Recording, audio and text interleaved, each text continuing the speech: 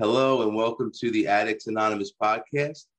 It's episode 67. I'm your host, Jim R. Today we're going to be interviewing Chris O. How you doing, Chris? Good. How are you? I'm doing well. So let's dive into our conversation here. Tell me about your childhood growing up. So I'm originally from a small city called Elyria. It's out north towards Cleveland in Northeast Ohio. Was born there and pretty much raised my whole entire life. Grew up with two parents, my mom and dad. So my mom had a little bit of a background with addiction. I've come to find out later in life. My father was an alcoholic. My dad stopped drinking probably around the time that I was 2, so I don't really remember him drinking very much. But growing up was a little bit difficult, and I think that's kind of where my story starts. I was sexually molested when I was 5 years old from a neighbor across the street. And long story short, I remember going to my mom and telling her about it, and it actually kind of helped her get help because she was actually molested and raped by her brothers when she was younger. But back in the day, that really wasn't talked as much. People didn't really go out and get the help like they can now. It was kind of shadowed or like, hush hush. A lot of families didn't really discuss that type of thing. It must have really like been a big weight to hold for a young child. It was confusing. I like looking back, like I didn't really know, I knew it wasn't right, but I didn't really know how to feel because there was a lot of emotions when I was younger. I went from like a happy spirited kid to like very angry and very distant from people. I like just trying to like think about it and go back. Like it's crazy to think because like I don't really know when it started, but I became a very angry person really, really early in life. Had to go to counseling 5, 6, all the way up until I was like 12, 13, 14 years old. Did you tell the counselor? Yeah, I told the counselor. I ended up having to talk to the police, the counselors, psychiatrist. I went through it all. So how was your life at school? Like, was it like a reprieve for you? School was difficult. I put on a lot of weight. I think I had that addict mentality because I ate a lot, kind of covered my feelings with food. And like I said, looking back, I didn't realize I was doing all this until I got older.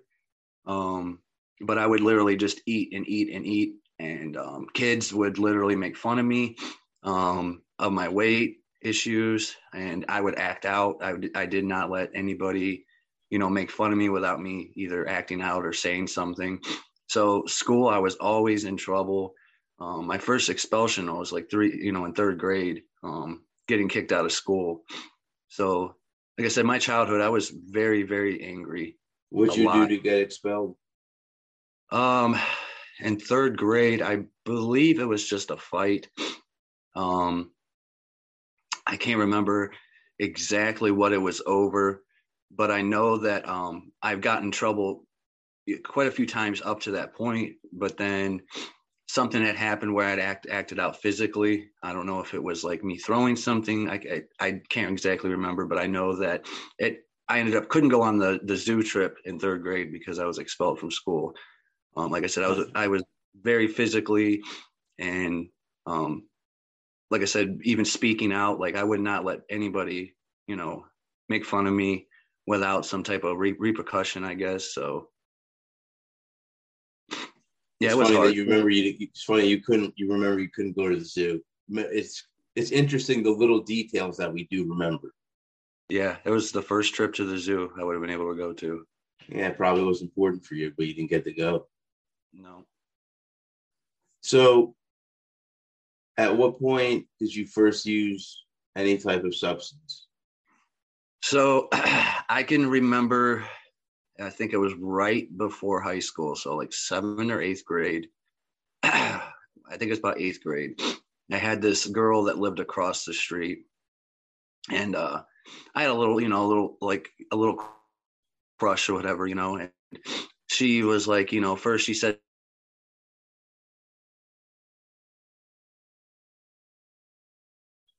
Hold on for a moment. If you can hear me, you're freezing up. Sorry, folks, for whoever is listening. Technical difficulties. All right, here you are. You're back. there we go. But yeah, so just like she's, you know, was like, oh, I have this, you know, this pot or whatever, and I'm like, oh yeah, that's cool. I do that, you know, and Yeah. I never smoked pot, and you know, it actually was the first time I started smoking cigarettes, because you know my parents smoked. I was around it all the time, and I knew what inhaling and exhaling is like. If I've actually inhaled, like I thought it was crazy to me. I remember smoking my first cigarette, like hiding in the backyard, like and hitting it and being like, oh my God, I actually inhaled. And I don't know if it's because like during the 90s and stuff like that, everybody, you know, a lot of people and smoking was completely different. People didn't view it as like they did like back then, like now. So I was around a lot of secondhand smoke. So I remember when I first smoked my first cigarette, I actually inhaled it, which to me was like surprising. I'm like, oh my God, I know how to smoke, you know.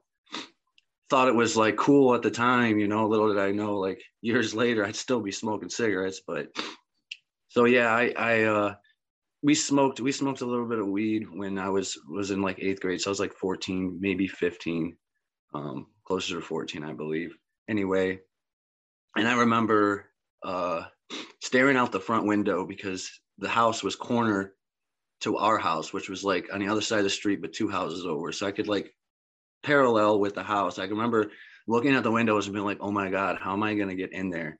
You know, like both my parents were home, you know, it's the first time I ever smoked weed. I didn't know how long it lasted or what was going to happen. You know, it was all new to me, but I remember I liked it, you know. I do remember I liked it. I had a good time, so to say. But I would say not even much further down the road after that, I remember I had a kid in school who brought a bottle of vodka in a water bottle. And, you know, I never have drank or anything like that. But I think I was in that transition of like, okay, these kids are starting to accept me, you know, for who I am. Like I said, from the time I was in 2nd and 3rd grade all the way up and through middle school, I really didn't have many friends and kind of stayed to myself. But I think that was like the transition period of like of me feeling like accepted. So I remember him bringing a bottle, like a clear water bottle of vodka, and he had it mixed with some like I think flavored water or whatever. But I remember drinking it, and I remember sitting in history class, literally falling asleep, passing out in history class, drunk. But I never did get caught. I don't know how I didn't get caught, but I never got caught. So those were my first 2 times I say with any sort of substance, probably around that time period. So, at what point did you think you had a problem? Well, I would have to say it'd be way later in life. I went through a good long period. We'll get to that in a minute then if it's way further. Real quick, my other question is tell me about high school. How was you in your social life? Was it affected by drugs and alcohol, your social life? In high school, not so much. I didn't really, that wasn't the time where I'd say I picked off and ran with it. It'd be scattered here and out. But high school, I would say, was just as bad as any other time in school. I started to get friends. I actually got uplifted from one school district to a complete other right near the end of my 8th grade year. I was originally in my city school district, but because I was in, well, it was a couple different things. Because I was in so much trouble and I was a troubled kid, I'd say. Between that and then the line of the school district changed. And it actually changed previously, but they allowed me to keep going to the same school because I went to it for so long. But I pretty much got kicked out of one school district, which was like a city district, and then put into a whole different school district, which was pretty much country type, you know, style, completely different. than where I was from. And I like I said, I don't think it was much better. If anything, it was kind of worse because I had at least some sort of familiarity with like the city schools and like the same people I went to school with, whether if I got along with everybody or not. And then having to go to a completely different school where it's like literally like, they live for like the county fair and stuff like that. It was a complete change up, but I was also in trouble in high school. My first ninth grade year, and I say first because there was a couple of them, I ended up getting expelled for selling Valium in school. I was never physically caught. Nobody actually seen, the pills, luckily, because I probably would have got charged. But I ended up getting expelled for selling, Valium or Klonopin. I can't remember which one it was. And I literally got expelled that first year in ninth grade. And then my second year, I remember I wanted to go to online schooling and my parents wouldn't let me. It's free, like the state pays for it. They send you a computer, everything. I was like, oh God, yes, I don't have to go to school. I remember telling my parents, and my mom was kind of on board, but my dad had to say so. And my dad and I didn't really have the best relationship growing up. But he pretty much made it so I couldn't do it. And I remember sitting there like, how can I do this? How can I persuade, or what can I do to be able to do online schooling so I didn't have to go to public school anymore? And I literally was sitting on the bus, got on the bus that morning, and I remember talking with amongst a few different people, and I said, what can I do to get thrown out of school? Like thrown out of school. It's crazy to think, but what can I do to get thrown out of school?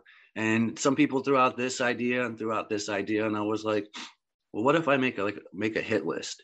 Well, I'll just make a hit list and I'll get thrown out of school. And I remember people on the bus were like, oh, put me number one and put me this number and put me that. So like, obviously it wasn't real, but in the times that we live in, even if it was 12, 13 years ago, it was still, a big deal, and I remember I had somebody walk down to the office and say, hey, I found this hit list. And the crazy thing is that not only did I tell people, but I put my last name on the top of it, and it said my last name's hit list, so unbelievable. But anyway, so I remember her going down to the office, and then somebody from the office came up when they needed me in the office. And I walked into the principal's office and he's like, why do you think I'm here? Why do you think that you're here? And I remember saying, oh, I already know why I'm here.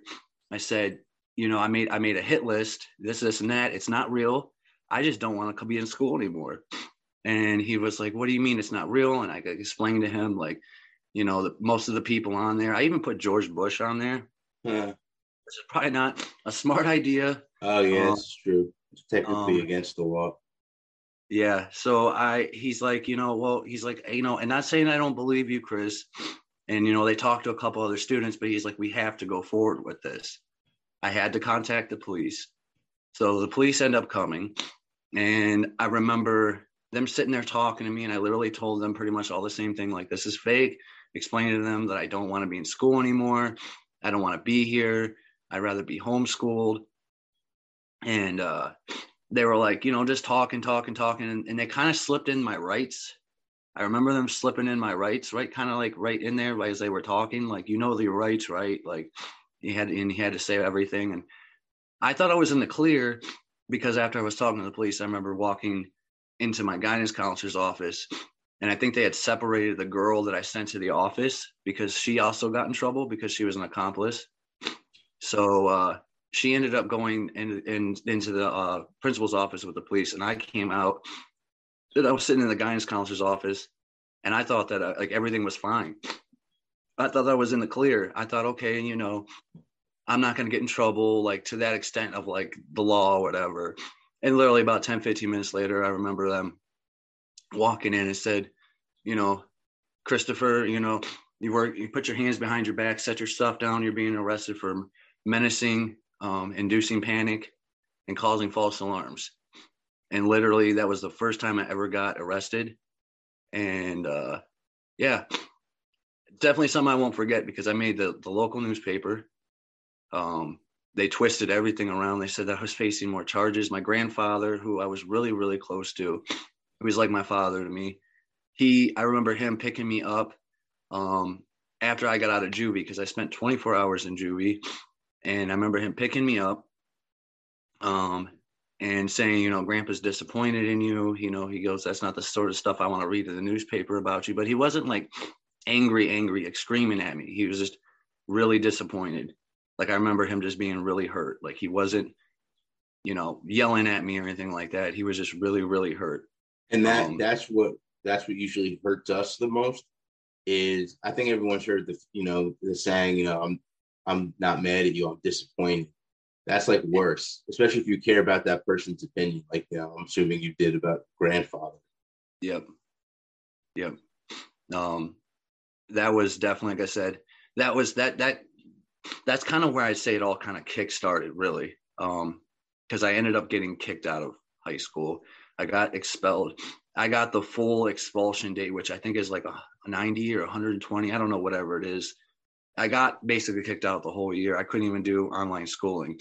So my third year of being in ninth grade, I did online schooling, because at that point, you know, I think I was so much trouble that my parents were like, okay, like, you know, what else are we going to do? Like, I remember, you know, my mom always tried dealing with like my outburst. I remember she would call like the police, and they would pink slip me and, you know, tell her like, oh, keep filling out these slips. And, you know, we'll ended up getting him, you know, involved at the courts. What's a pink slip?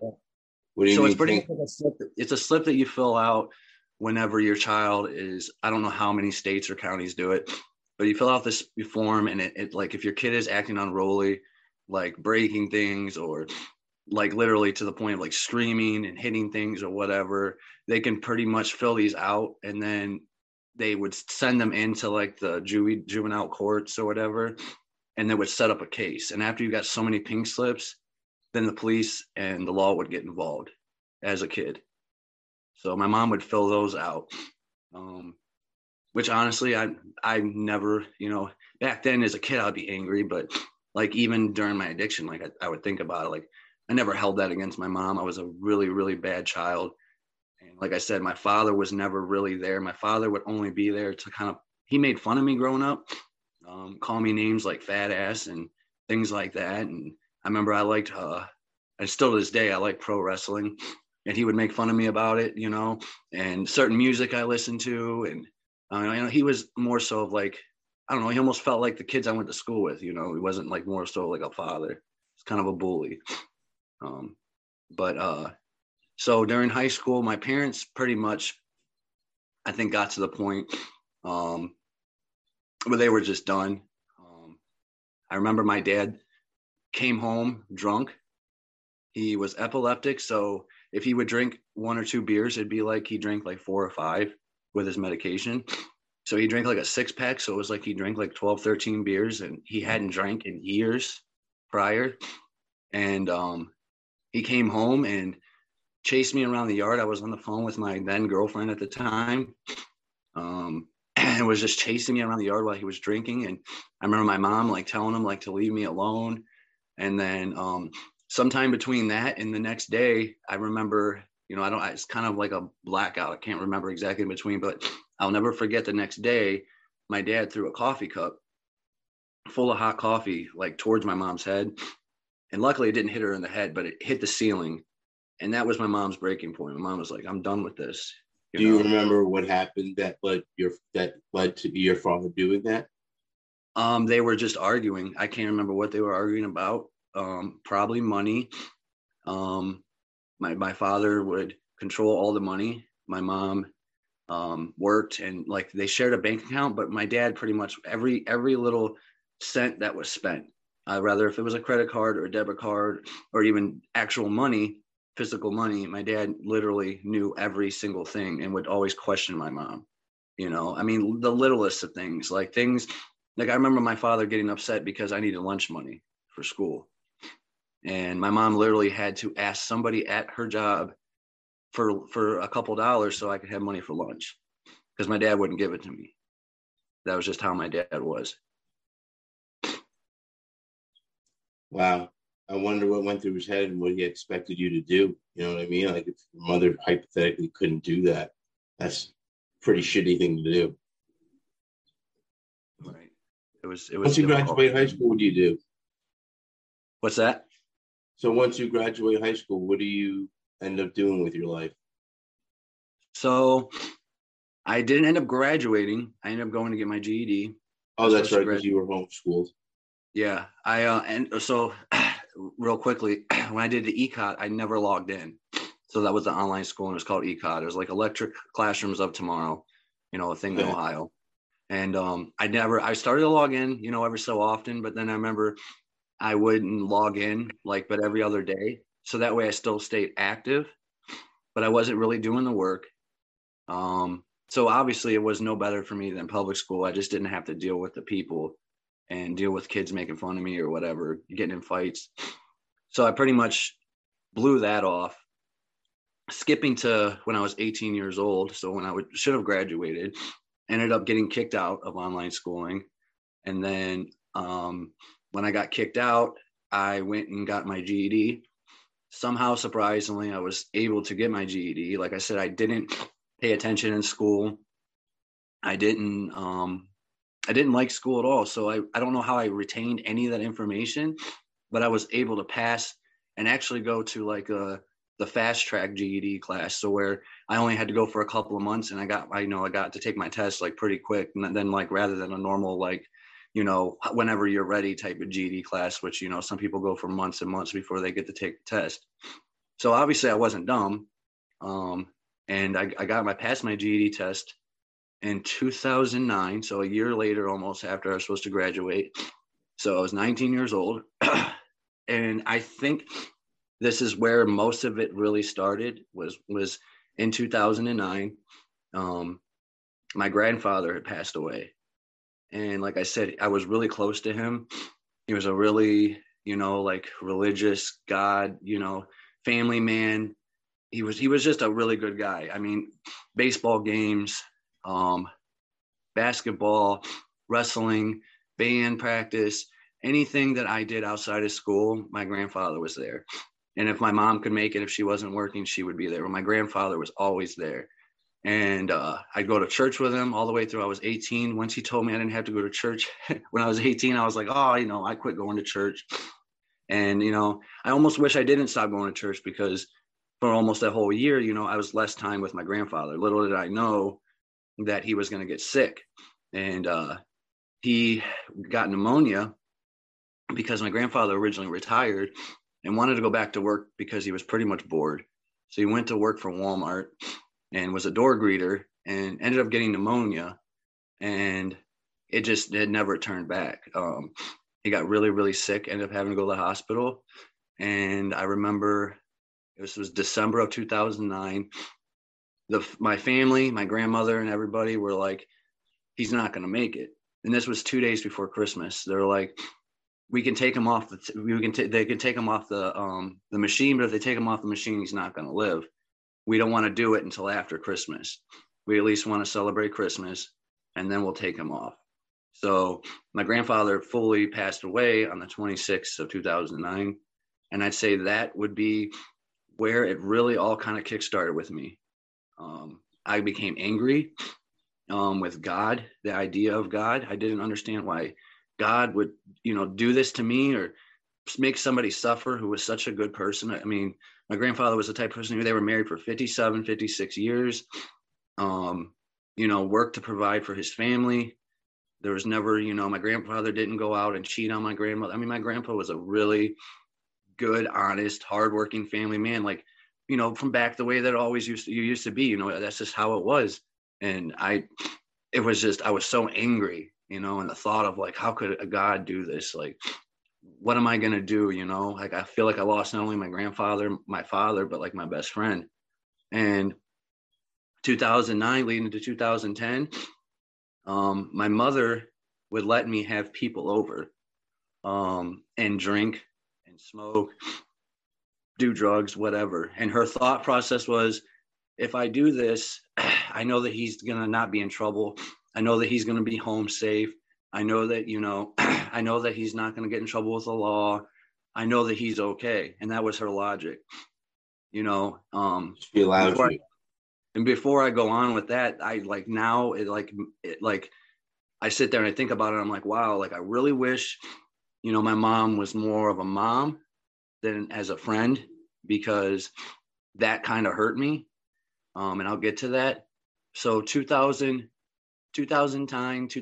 go to 2010. I remember I started taking ecstasy, and I absolutely loved it. I remember how it made me feel. I was happy, you know. And then the ecstasy became we're having parties every day. So mom was allowing me to have these parties. We'd have almost 100 to 80 people in this apartment, you know. And I thought I was like, oh my God, I'm the cool kid. I'm finally here. Like, look at this. I got everybody here. They're at this party. Everybody's having a great time. Everybody's, you know, laughing and playing beer pong, and, you know, and I think that's kind of, like I said, where it started, because I didn't process or deal with my grandfather. So for almost that whole year, and I do not exaggerate when I say this, that whole year, I took hundreds and hundreds and hundreds of ecstasy tablets and Molly and stuff like that. And I didn't eat very much. I lived off Bush beer and pot and, you know, the occasional line of cocaine or whatever. Like, you know, I thought I was having a great time, you know, and here I am 21 years old going, you know, and I'm like, this is great. Like, everybody's like, oh, Chris is having a party, you know? So it's like, I went from like way over here to like, nobody wanted to be around Chris to, you know, Chris is the party. Like, you know, oh, Chris knows where this is at and Chris knows that, you know? So, you know, looking back, I think, like I said, it was, here I am being accepted again. Like, it felt good all while I'm feeling good, you know? And that went on for, you know, for about a year or two. And then the opioid pandemic started kind of happening. And I was going to a doctor. So not much happened between there and there, just a lot of ecstasy, cocaine, alcohol, random pills here and there. Pretty much, like I said, I thought it was normal. But I was able to put all that down, you know. Where were you able to find all these different drugs? So pretty much I knew from other people that I had partied with. They would connect me with these people. Next thing you know, I started selling them. So I was not only doing them, but I was selling them. And I was pretty much the life of the party, or providing all the fun, you know, all while I was not really making money, but I wasn't losing money. I was partying for free, you know. So I didn't have to waste my money on drugs, because I was making it back, and then I would just, you know, it was just a process. Yeah. And like I said, it was like that for about a year and a half. And that's kind of like right when about 2011, 2012, when the opioid, like, you know, the opioid pandemic really started. You start hearing about the fentanyl and stuff like that. But I started going to the doctor. Somebody told me, hey, you know, there's this doctor, he'll write you these scripts or whatever. Because I was kind of messing with a little bit of like Percocets here and there, but I didn't know how much of a grasp it had on me until later. But I had a bad back, so I used that as an excuse, because I have degenerate disc disease, sciatica, pinched nerve. It's not fun, but I had this doctor would really literally write me 60 to 80 Percocets every 2 weeks. And wow. And I was like, this is awesome, you know? And I thought it was awesome. And long story short, I ended up losing my insurance. So when I lost my insurance, I had no way to get the pills anymore.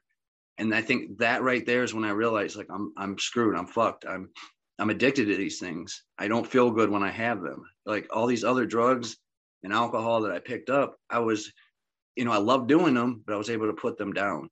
I didn't feel like I needed to have those things, you know. How did you lose your insurance? I ended up losing my insurance because, I can't remember what happened. It was a state covered insurance. I know what had happened. So I'm not trying to skip around, but 2018 or 2008, I had my oldest daughter. So I became a dad. And when I became a dad or whatever, I was able to get state insurance because me and my ex, you know, were together and we had a kid together. We lived together. And at that point in time where I had lost my insurance is because I had moved out. We'd split up. Things were not good between us. She pretty much grew up. I didn't, you know? So we went two separate ways. So I moved back home, and that's kind of like where like I said, it's kind of all started with me like partying and stuff like that. So I lost my insurance. Once they found out that I pretty much had moved out, they took my insurance away. So for like good 4, 5, 6 months, I was having insurance. I was able to go to the doctor. But when she started filing for stuff and filing for child support, they're like, oh, wait a minute, you know, he don't have insurance. We need to take his insurance away. They're not together. You know, the state covered insurance. So I lost my insurance because they had found out that we were no longer together, you know. So I wasn't working at that time, I remember. So I had no insurance. So I hit the streets and started buying them off the streets. And like everybody else that knows, like that has any idea with like how, you know, remember how it was when this pandemic with the heroin and the fentanyl all started. They started going after the, you know, the doctors and the pharmaceutical companies that made them. And then it's like the street dried up. And when the street dried up, all the prices went up. And I remember having this guy that I was buying pills from originally. He came in, this was 2012. It was 2 days after New Year's.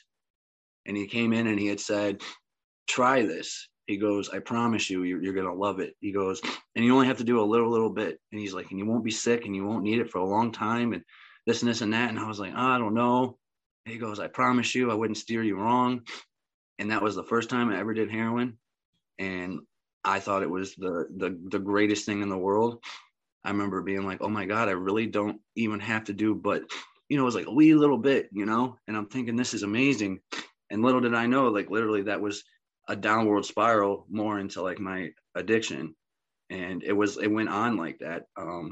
There's literally horror stories. Like I've seen, you know, that type of lifestyle is not, you know, there's not fun. Like there's never no end of the rainbow where it was a pot of gold. Like, you know, usually you're going to end up dead or in jail or, you know, or homeless, or, I mean, you can go on and on. I mean, it never ends well, you know, but that first time I was like, oh my God, this is amazing.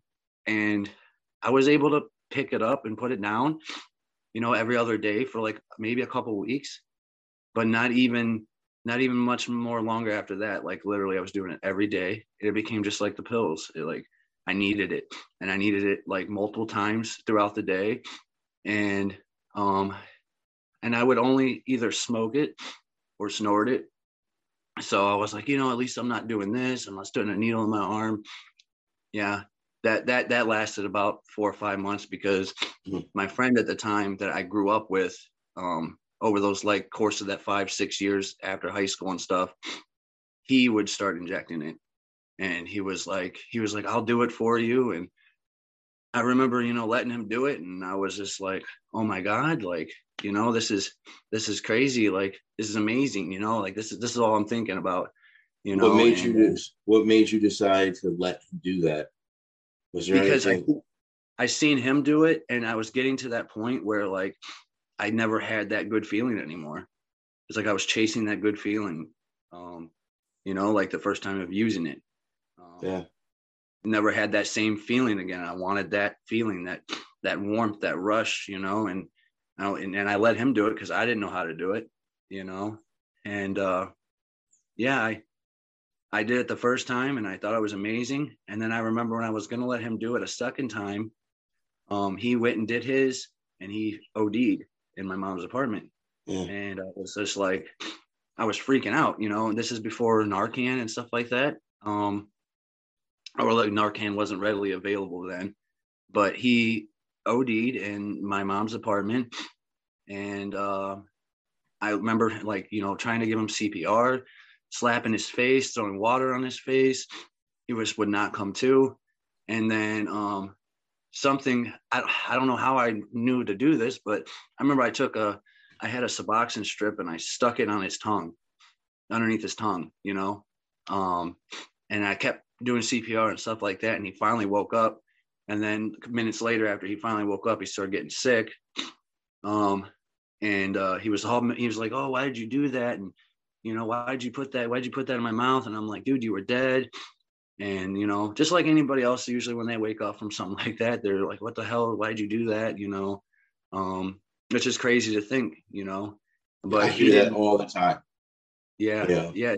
It's crazy. Did you hit me with that Narcan for, or why'd you do this? Why'd you do that? I'm fine. Like, But that's no, another you're not thing. fine. What happens is, I forgot, I was watching a documentary and they said basically what happens is it just really feels like shit. Like when they wake up, they feel like shit. And that's why they're angry usually. Yeah. Yeah. I mean, I can understand you're going to sleep. Well, you don't really realize that you're going to sleep, or you're but overdosing, and then you think you feel good, and then all of a sudden you wake up and there's all these people around you, and you're waking up hurling and throwing up and angry, and your body's shaking. I mean, I guess it would be. I've been lucky enough to never have to be Narcan. I don't know how I've never had to be Narcan. I'm thankful. I know that I've had plenty of blackouts, you know, but I've never had to be Narcan. It doesn't mean I've never overdosed. I might just been lucky, but Yeah. but yeah, I mean, I can't say I've experienced that feeling, but the horrors that literally that drug had on me for years.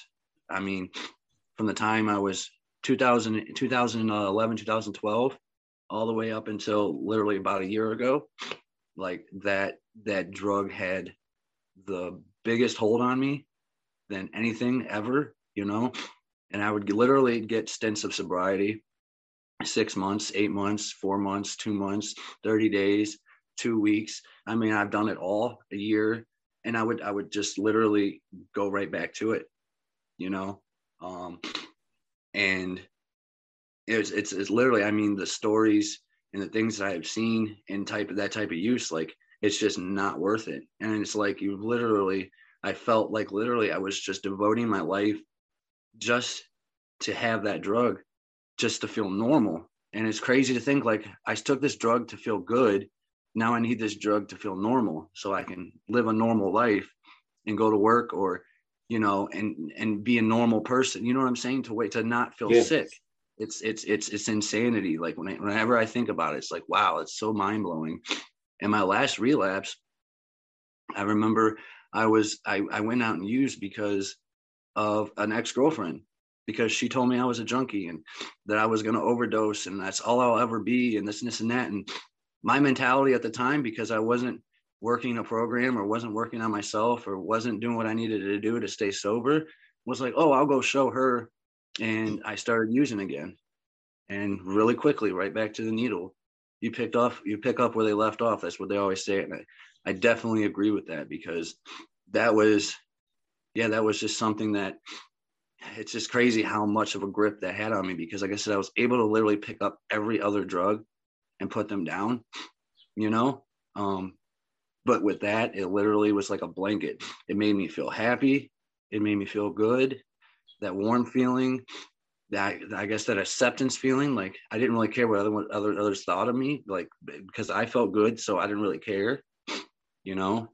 And how quickly that all went away whenever I didn't have that, and literally just working and stealing and doing whatever I need to do just so I can feel normal. Like, it's crazy, all because nobody wants to go through the hell of that withdrawal. And especially with, like, the fentanyl now, it's not like how it used to be.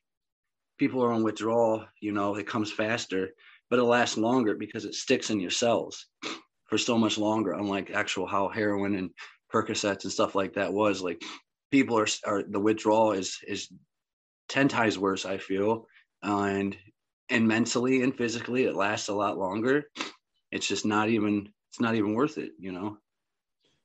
Yeah. Fentanyl is something that I think I've mentioned this before on the show, that I've seen it or I've heard of it being put in marijuana. You get your weed and it's got fentanyl in it. Like, that's crazy. Because what happens is sometimes people enter rehab, and you know, when you get there, well, at least for mine, they give you a drug test. Yep. Some people test positive for fentanyl, and they say, "Oh, I do is smoke weed." How did the fentanyl get in there? And if they're not lying, I mean, because there's really no point of lying to the rehab. It's not like they're going to do anything. They accept everybody. Like I said, at least mine did. Right. So my next question, tell us about your recovery.